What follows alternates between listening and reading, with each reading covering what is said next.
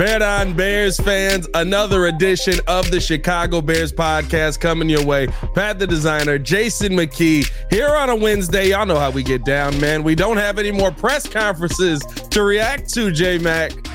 I'm kind of happy about that. I'm not going to lie. I hate hearing Flus talk after to tell me nothing. You know what I mean? It kind of irritates me, but we still got a special guest on the show today.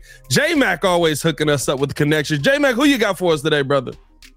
Yeah, I got a good friend of mine, Greg Gabriel, over 30 plus years of NFL scouting, 9 years as scouting director. He's also the host of Gabriel Talks Football on the Barroom Network. And he's also an advisor on the board of advisors for the East-West Shrine game. My buddy, Greg Gabriel. Greg, how you doing? Good morning and welcome to the show. I'm doing good, J-Mac. How you been, man? Good, I got to congratulate you, too. I forgot. You guys did what you got to the quarterfinals in the States? Yeah, we made it to the quarterfinals, and we ended up losing to Nazareth Academy, who went on to win state. So our two losses were to two state champions, Mount Carmel and then Nazareth Academy. So the kids did well. You know, I was excited for them, and it's definitely, a great season, but, we're looking to continue that momentum into this next season. Hey, you got Carmel going back in the right direction. That's for darn sure.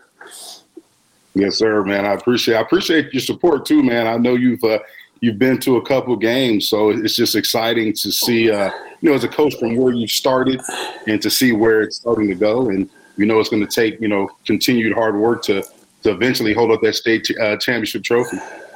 Well, my stepsons, both of my stepsons played at Carmel. And then my daughter lived here her senior year in high school, so she went to Carmel. So I'm a big Carmel fan. Can't never go wrong with that, man. I absolutely love it. I mean, like the seeing what J-Mac was able to build up out there, man. And just the funniest thing in the world, I've said this a couple times on this pod, is going out there and seeing J-Mac absolutely losing his mind. And seeing Olin Cruz just kind of like on one knee, just going like, hey, guys, we just got to come together. We're good. Don't worry about it. Be like, it's a little different from what I grew up watching on TV. No, that's not the Olin I know now. No. He's funny. I tell him, I say, as he gets older, he gets he's more mild-mannered. Like, he'll still explode now. He'll explode on me, and he'll explode on Coach Davis. But when it comes to the kids, he'll have his moments, but he's such a great teacher. Yeah. He has such a world of knowledge in the game of football. I mean, when he talks, you listen, and when you listen, you learn. So, he's been a huge part of our success. He's done a great job with our offensive line, and, I'm thrilled to have him and looking forward to, to continue building what we started. We got a lot of interesting aspects happening around the NFL with coaching right now. Let's talk a little bit about that. I want to get Greg's perspective on everything that is happening and kind of the turning point that this offseason is for the Chicago Bears as far as coaching-wise. They're looking for the OC. When you hear the names that they brought up, the Liam Cohens, the Shane Waldrons, Greg Roman has now been thrown into the mix, and I think he's an interesting name. Interesting candidate for developing the quarterback we have or the next guy, Clint Kubiak as well. When you hear all of those names, does it feel like the Bears are looking in the right direction finally? Yeah, I think all those names are A-list names. In fact, I had, just put down names a couple weeks ago because you figured the change was going to happen. And all those names are on the list, except Greg Olson, who I really like. I mean, I work with Greg. He was here on Dick Duran's staff. He was Rex Grossman's original quarterback coach, and I got the utmost respect for Greg. But all those other guys, and Waldron's a real interesting guy because nobody knew he was going to be available. All of a sudden, Pete Carroll gets let go in Seattle, and that comes out of nowhere. And so he's the most interesting name. But I think what's even more interesting than that is that except for Greg Roman, all these guys run the same offense the Bears ran. And and people say, I don't want to see that offense. There's nothing wrong with the offense. The scheme itself is great. It's a proven winner in the National Football League. It's how you use that scheme. Yeah. and how you use your players within that scheme. And I think that's where Luke Getsy failed. And so these guys are going to be a lot more advanced, a lot better than Getsy ever thought about being.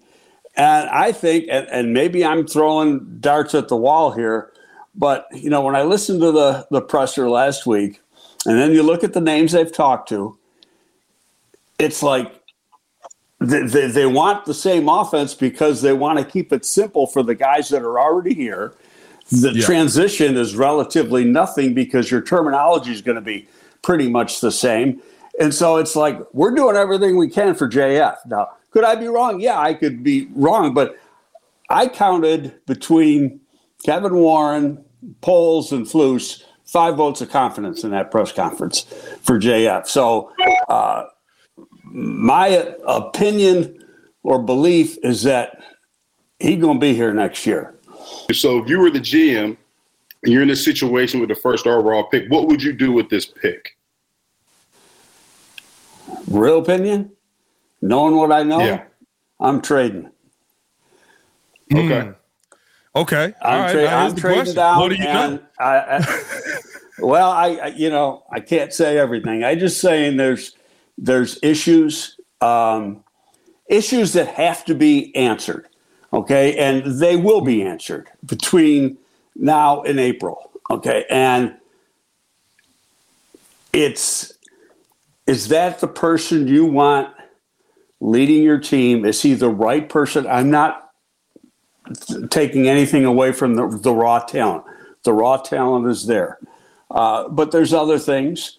And we have seen time and time again that the first quarterback drafted in a draft isn't necessarily the best quarterback in that draft. Yeah. And I don't care what all the accolades were. And trust me, I was one of the guys throwing out those accolades up until the Notre Dame game that this guy was the best since Patrick Mahomes. But then, in my opinion, the wheels kind of fell off and his game changed.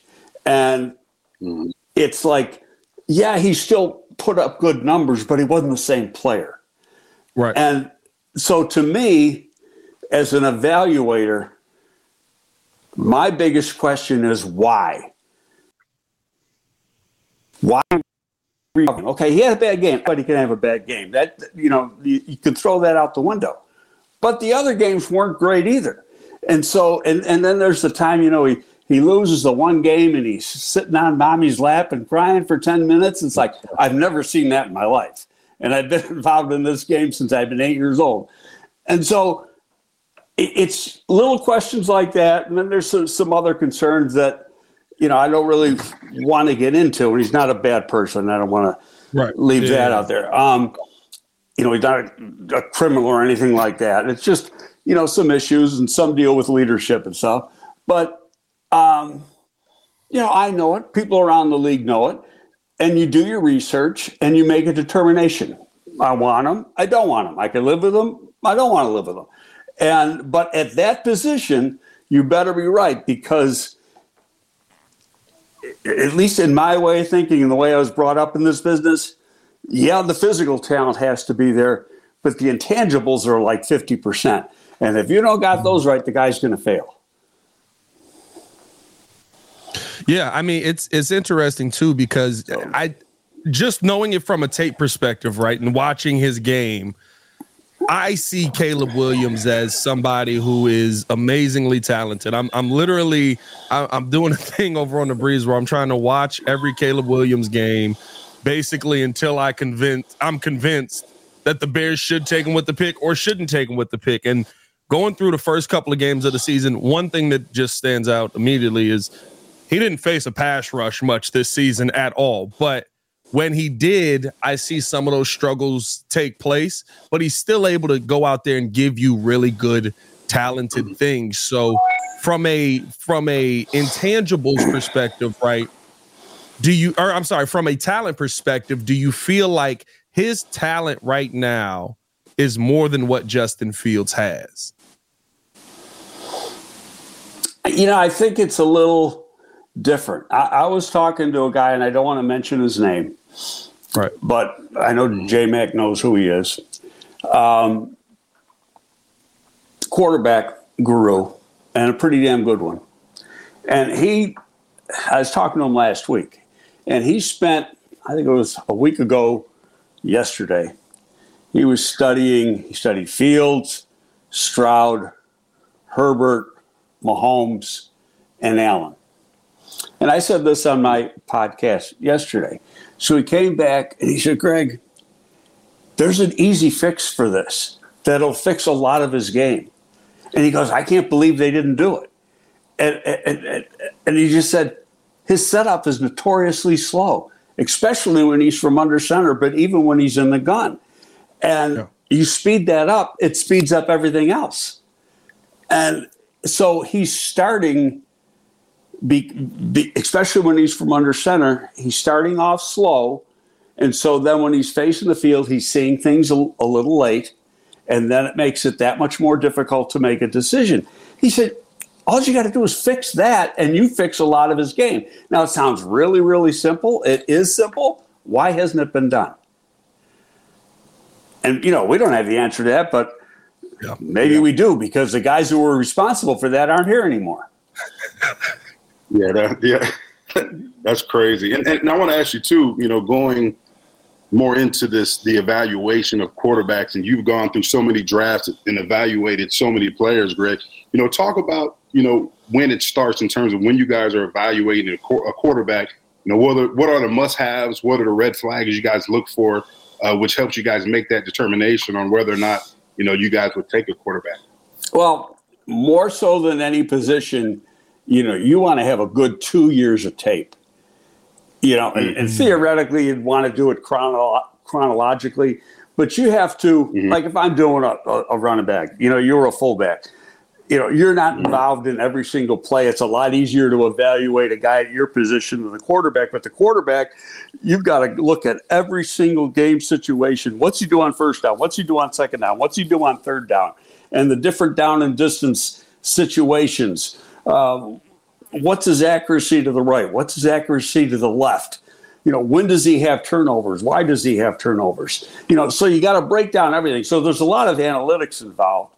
And, it's funny is we were doing all this stuff, 20 years ago, but nobody called it analytics because they hadn't made it up yet. We were just making our own analytics up and, just going through the tape. But you got to do that, and then you've got to really find out about the person, the football character of the person. Does he love the game? Does he want to be a great player? Is he a strong leader? Does he get along with his teammates? Does he get along with his coaches? Does he take coaching? All those types of things. And then, how important is the game to him? If the game's not real important, then you got a problem. And, we had a guy, and I'm not afraid to mention the name because it was, even his agent will admit to him, we drafted, same year we drafted Rex, we drafted Michael Haynes in the first round. Were you here then, J-Mac? Yeah. Oh, yeah. Great person. Couldn't find a nicer kid. He didn't like the game. He could care less about the game of football. That was on us. That was our mistake, and he failed because he didn't have football character, didn't have a passion for the game. And so, if you don't have the answers to all those questions, then, and think positively about all those things, then you can't pull the trigger on any player. And I don't care if it's Caleb Williams or Drake May or whoever. You got to have the right feeling. You go back to last year's draft, and a lot of people said, well, the Bears should have taken Jalen Carter. Well, Jalen Carter had character issues. They're noted. And where Darnell Wright is got a pretty damn strong passion for the game. They made the right decision. And if you look at Jalen's play, Jalen started off because he's got great natural talent. Nobody's ever going to question that. Started off the season real strong. The last 6 games, he was just a guy on the field. Yeah. And so, why is that? Well, part of that has to do with that drive, that passion, and everything else. And you could say, you could honestly say that, Gervon Dexter, who was a second-round pick, outplayed Jalen Carter the last third of the season. And I don't think anybody will even argue with you. It's let me ask you this, because you brought something up about the intangibles. The locker room clearly has backed Justin Fields. There's never been a question like DJ Moore, like literally whenever reporters would bring a mic near him, he'd be like, y'all not trading Justin, right? All right, cool. Let's just keep it going then. All right, now ask your question. When you see that kind of support in the locker room, you've been a part of situations where you've brought in somebody else, right? I think about, bringing in a Cedric Benson, right? Or when Thomas Jones was already there. How much of a change does that make in the locker room? How hard is that decision where I see all the talent this guy has, right? We can see all the talent for Caleb Williams, but everyone loves Justin. Well, now that it's, almost 20 years after the fact, it's that was a big Lovey pick originally. Yeah. And it had nothing to do with what Thomas Jones did or couldn't do. I think a lot of it had to do with, Thomas was getting a little older, and running backs notoriously can fall off at any moment. He didn't do it because he just, he was such a pro and really, took care of himself really well. So he's the exception rather than the rule. But, the perfect example is the veterans, which is, we didn't see that coming. But the veterans are like, hey, no, this is our guy. Yeah. And Ced was the outcast. And, it led to a bad situation. And did we make a mistake? Yeah. And I'll be honest with you, I wasn't totally on board on that one. I just, and if you go back, that's really the last draft when a bunch of running backs went high, 3 went in the top 5. That never happens anymore. But it was just crazy, and you learn from it because we saw exactly what one player meant to the rest of the players in the locker room on both sides of the ball, not just on the offensive side. Because of the defensive guys used to kick, can I swear? Used to kick the hell out of They used to kick the hell out of Ced in practice. I mean, so, it was something that I had never seen before in my whole career. And at that point, it had been 25 years in the league or something like that. And so when you go fast forward to this year and you see, and J-Mac can probably attest to this better than me because he's there every day. But it's almost unanimous, if not unanimous, that every guy in the locker room has got JF's backing, is backing JF rather. And that says a lot. You pull him out of this team, what's going to happen to your locker room? Because they got his back. Yeah, 100%. And like Greg, talking about, Cedric and that Thomas Jones situation, it was funny because when we drafted Cedric, they moved my locker, and my locker's Thomas Jones is on this side and Cedric's on this side. So I'm the guy in the middle, and I'm like the mediator. So when Thomas isn't there, Cedric comes and talks about his issues, and then vice versa. When Ced's not here, Thomas comes in and talks about his issues. And I remember going to Coach Spence. I said, Coach, I'm not the psychologist. This isn't my job. But you're going to play Father J-Mac there, huh? I mean, you're like the professor. I had to be the glue, man, to keep it together. But like Greg's saying though, the locker room is something that's, for a coach or an organization, when you lose that locker room, it's hard to get it back. The trust, and when you're not rewarding your guys, or you're not, listening at least to the heartbeat of the locker room, makes it tough. And it definitely was a tough situation for all of us when Ced was there, because as a rookie, we wanted to welcome him in, but at the same time, our guy was Thomas. So it was definitely a weird dynamic. I think those two ended up, the years that they had together, ended up complementing each other really well in a weird way. But talking more about the draft, Greg, what other position do you think the Bears, must draft this upcoming draft? Like besides quarterback, what other positions do you think they should take with that other first round pick. Well, I believe that they will take a quarterback. I don't believe they will take a quarterback using that first pick. Okay. Because I think, that there is a need to get more quarterbacks. And I like the backup right now. I think Bajent's got something to him. But still, you look at his background, you want competition. I mean, we all know that. The more competition you got, the better the situation. If you look at, and I study the way people draft, always have. And also, when you want to learn about a guy and how he thinks, you got to look at his background. Where did he come from? Who did he work for? And what they do? Right. So you look at that and how they've drafted and how like Kansas City drafted when Poles was there, and you look at the positions he's taken here, there's not a doubt in my mind that the key position that he hasn't taken yet is an edge. He signed as a free agent, signed a couple as a free agent. He's drafted defensive tackles. He's drafted offensive linemen. He's drafted corners, all really key, important positions. He hasn't drafted an edge. So it's a pretty good edge class. I'd say it's a damn good bet. Obviously, it's got to fall right, that one of those picks is going to be an edge. And part of it's cap reason.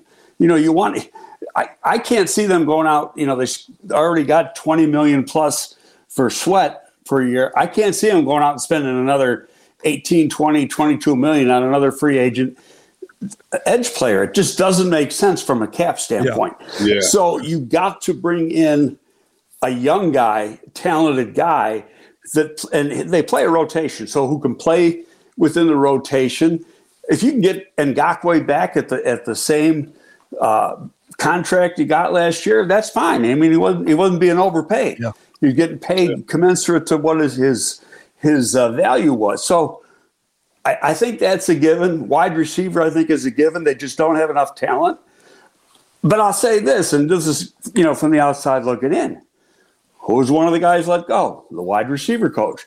What position has underachieved the last 2 years? The wide receiver position. These guys haven't developed. Velus Jones, third round pick, hasn't developed. Scott, hot and cold.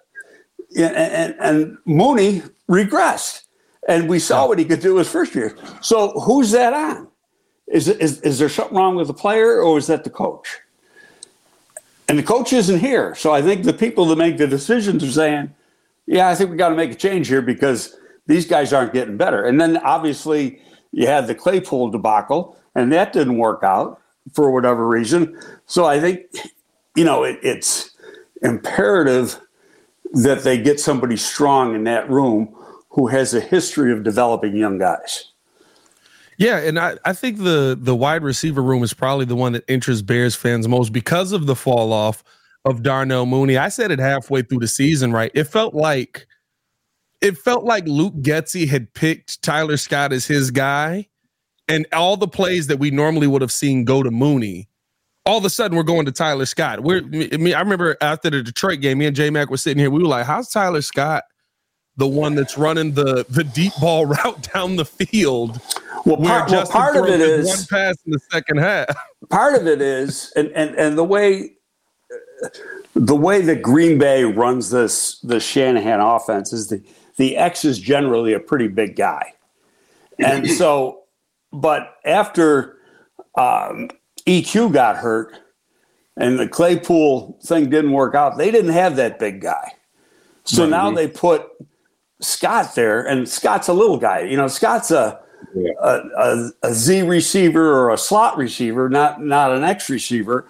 And so really he's playing out of position as how they ran the scheme. Now another team running the same scheme can use their receivers differently, but they didn't have the proper piece to play that position. So, and Mooney's not the right guy for that position either, in fairness. But, I thought after 2 years, this guy's going to be a hell of a pro. He can run, he can catch, he runs good routes. There's nothing he doesn't do. He plays bigger than his size. What happened? And I can't figure it out because I know the talent's there. We saw the talent. We saw it his first 2 years. Yeah, great. We talk about development all the time as football coaches and analysts, and obviously you heard that word a lot.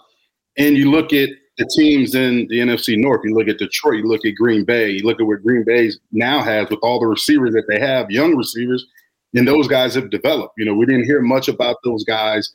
Now they're making plays. You know, Wicks, and you look at Jalen Reed. You look at the guy from Rutgers they have there. We talk about development. And when you look at the coordinators that they've interviewed, who would be your choice to bring in terms of being a good teacher, being a good developer of talent, and being able to take this offense to the next level? Who would you pick as the new OC if you had a choice? You know, as much as I'd like to say this guy or that guy, there's one guy in that group that I've ever talked to, and that's Greg Olson. You know, okay. So I don't know the answer. You know, I mean, they got to feel comfortable.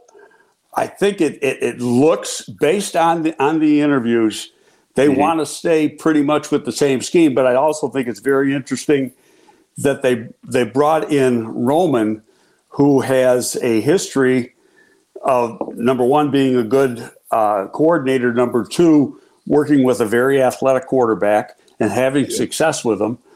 But the only difference I see with Greg Roman versus these other guys is all the other guys coming from the Shanahan school, they're going to run a lot of the outside zone blocking schemes where you got to have the real athletic offensive linemen. And that's one thing you can say about the Bears offensive line. The guys they draft are all very, very athletic big men on that side or on that part of the line. So how he's going to fit and how he's going to sell the powers that can be, because you're not going to go out and change all these linemen. Now, you can put weight on them and all that, obviously. But the blocking scheme will change. So it's going to be interesting how they come to a decision on that. You know, interviewing these coordinators, right? But then you keep your O-line coach and you keep the tight end coach. Like, how is that dynamic? Because the offensive coordinator and the offensive line coach got to have that special relationship. You know what I'm saying? The offensive line coach is usually the run game coordinator. The offensive coordinator usually is more involved in the passing game. Like, I think that's kind of weird. You know, you're looking to bring in a high-level guy, and you say, okay, we want you to run the show, but here's your O-line coach, here's your tight end coach. It's like, you know, you're telling the chef, we want you to cook this good meal, but here's two ingredients you already have. Like, you know, it's just kind of weird to me. That's how Iron Chef works, J-Mac. That's literally the show. We want you to cook the meal. Your ingredients are ice cream and tuna fish. We saw Iron Chef last year. It didn't work.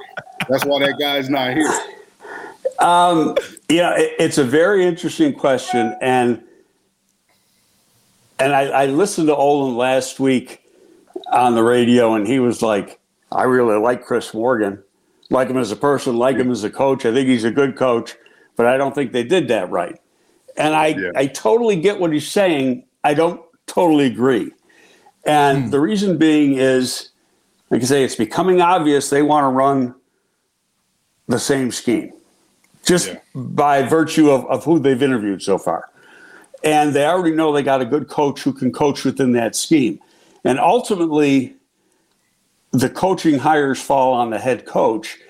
And who's to say the guy, you know, Shane Waldron or Kubiak or whoever is going to, you know, his guy is going to be as good a coach as Chris Morgan is. And the like I said, the ultimate decision, it falls on the head coach. And so he's the guy that's going to be held accountable. Yeah, there's validity to the OC wanting his own guy, but if you feel you already got the right guy here, I don't see a big problem with it, especially if they're not changing the scheme. Yeah, I think too, right? Like when you look at Clint Kubiak and Shane Waldron, Clint Kubiak especially, right?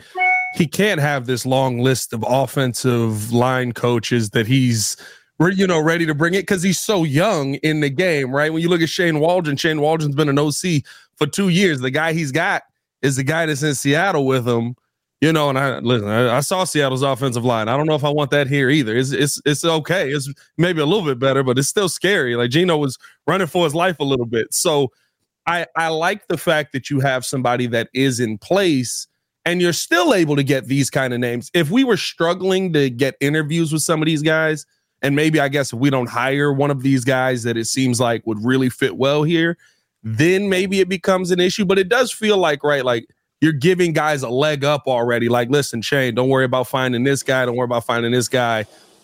We've got them already in place. Well, you know what? That's interesting, and you don't really hear it brought up because it's behind the scenes. It used to be, and like even when except for Ron Rivera, Lovey put together his whole staff. But truth be told, when Lovey came here, he wanted Marinelli to be the DC, but Tampa wouldn't know. So now we didn't have a DC, and we were the ones that got him Ron Rivera.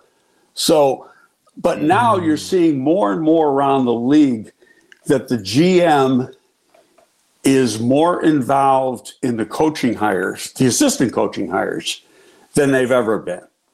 And part of it is they got, well, I want to say this the right way, but a lot of times, coaches got tunnel vision. And I'm not saying this in a negative way, but who they've been around is narrow compared to who, say, a GM's been around.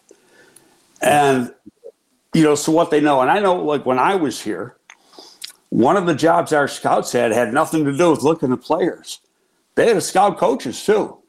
So when you're at a college and you see a coach that really jumps out, be it, a position coach or whatever, take notes on this guy, find out about his history, and let us know, because that's going to be, could be a guy we need to hire a year from now, 2 years from now, and we want to have that short list. So I think that's what part of it is just that GMs all over in the league are a lot more involved than they used to be in who the coaches are going to be on. Matt Eberflus is being retained as head coach. He's won 10 games in 2 years. And they didn't even, when Poles was asked during the press conference, hey, did you talk to Jim Harbaugh? And he's like, Coach Harbaugh is the coach of Michigan. They didn't even entertain looking at any of these other possible candidates. What is your thoughts on Coach Eberflus being retained as head coach here? Again, I'm real big on reading between the lines and listening.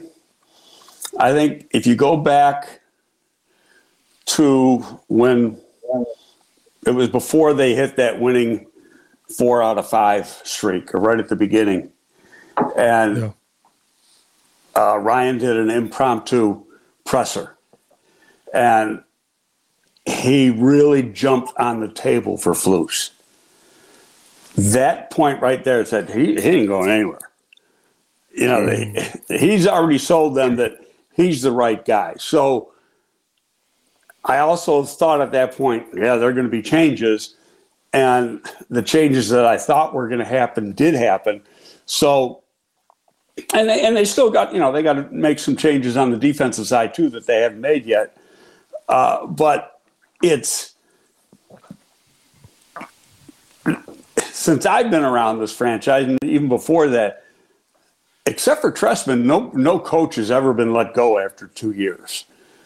And it has nothing to do with money. I think it's just you keep, if you go out and change a coach every 2 years, you're going to be, 2 years from now, you're going to be changing it again. And 2 years after that, you're going to be changing it again, because you're not giving them an opportunity to build a program.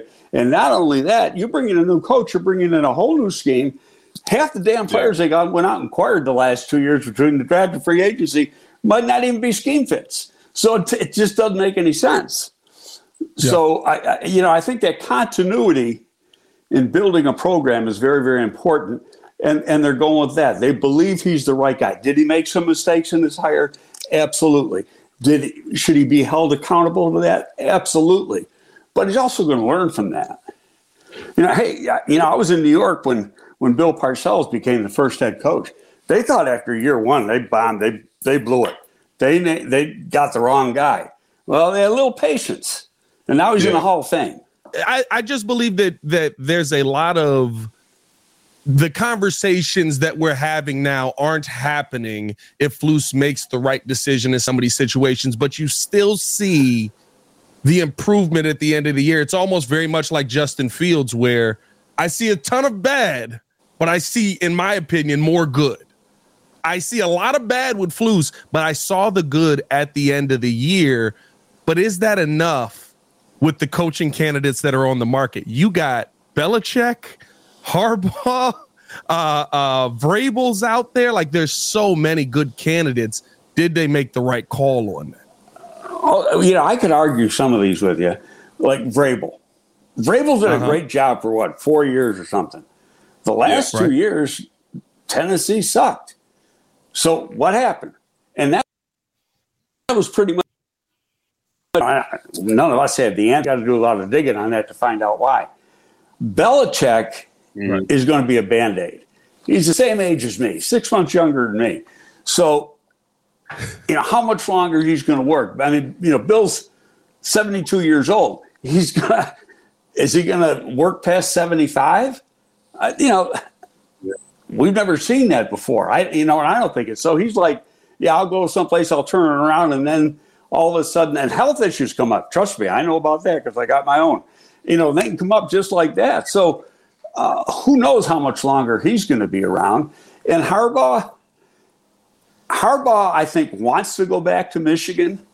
He'd be a first-time ever coach that left a school that won a national championship. I think the only reason he's even entertaining anything for the NFL is because the NCAA is ready to hang him. And he's trying to get some sort of an agreement that nothing's going to happen to him. And he needs – but I think, if those issues that he has with the NCAA weren't there, we're not even bringing his name up. That's true. I don't disagree with that. I literally only think I literally only believe Harbaugh's coming back to the league because like you said, like, he doesn't believe he's going to have playoff eligibility for the next couple of years. That's the only reason I think Harbaugh is even an option. Like, is he done playing the rat race, playing the game that the NCAA is putting out there?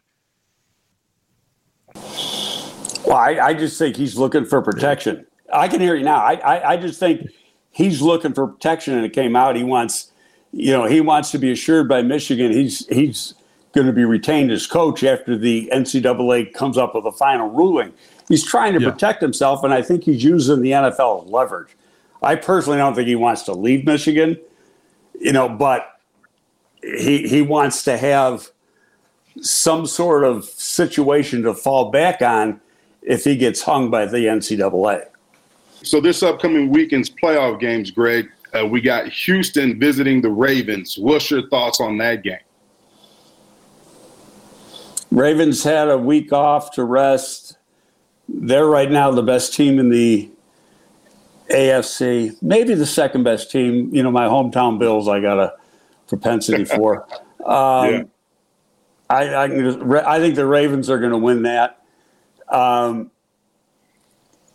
If Buffalo was healthy, I think they'd beat KC, but my God, they lost about 5 guys on defense in that game Monday night. And so, I don't know what they're going to do on defense. But I know one thing. It's still going to snow 2 more feet between now and Saturday on the way, because my kids live there, and they're telling me, my daughter sent me a thing where they had 24 inches last night, and she lives like 6 miles from the stadium. So, wow. It'll be done by Friday, but it's going to be a mess there.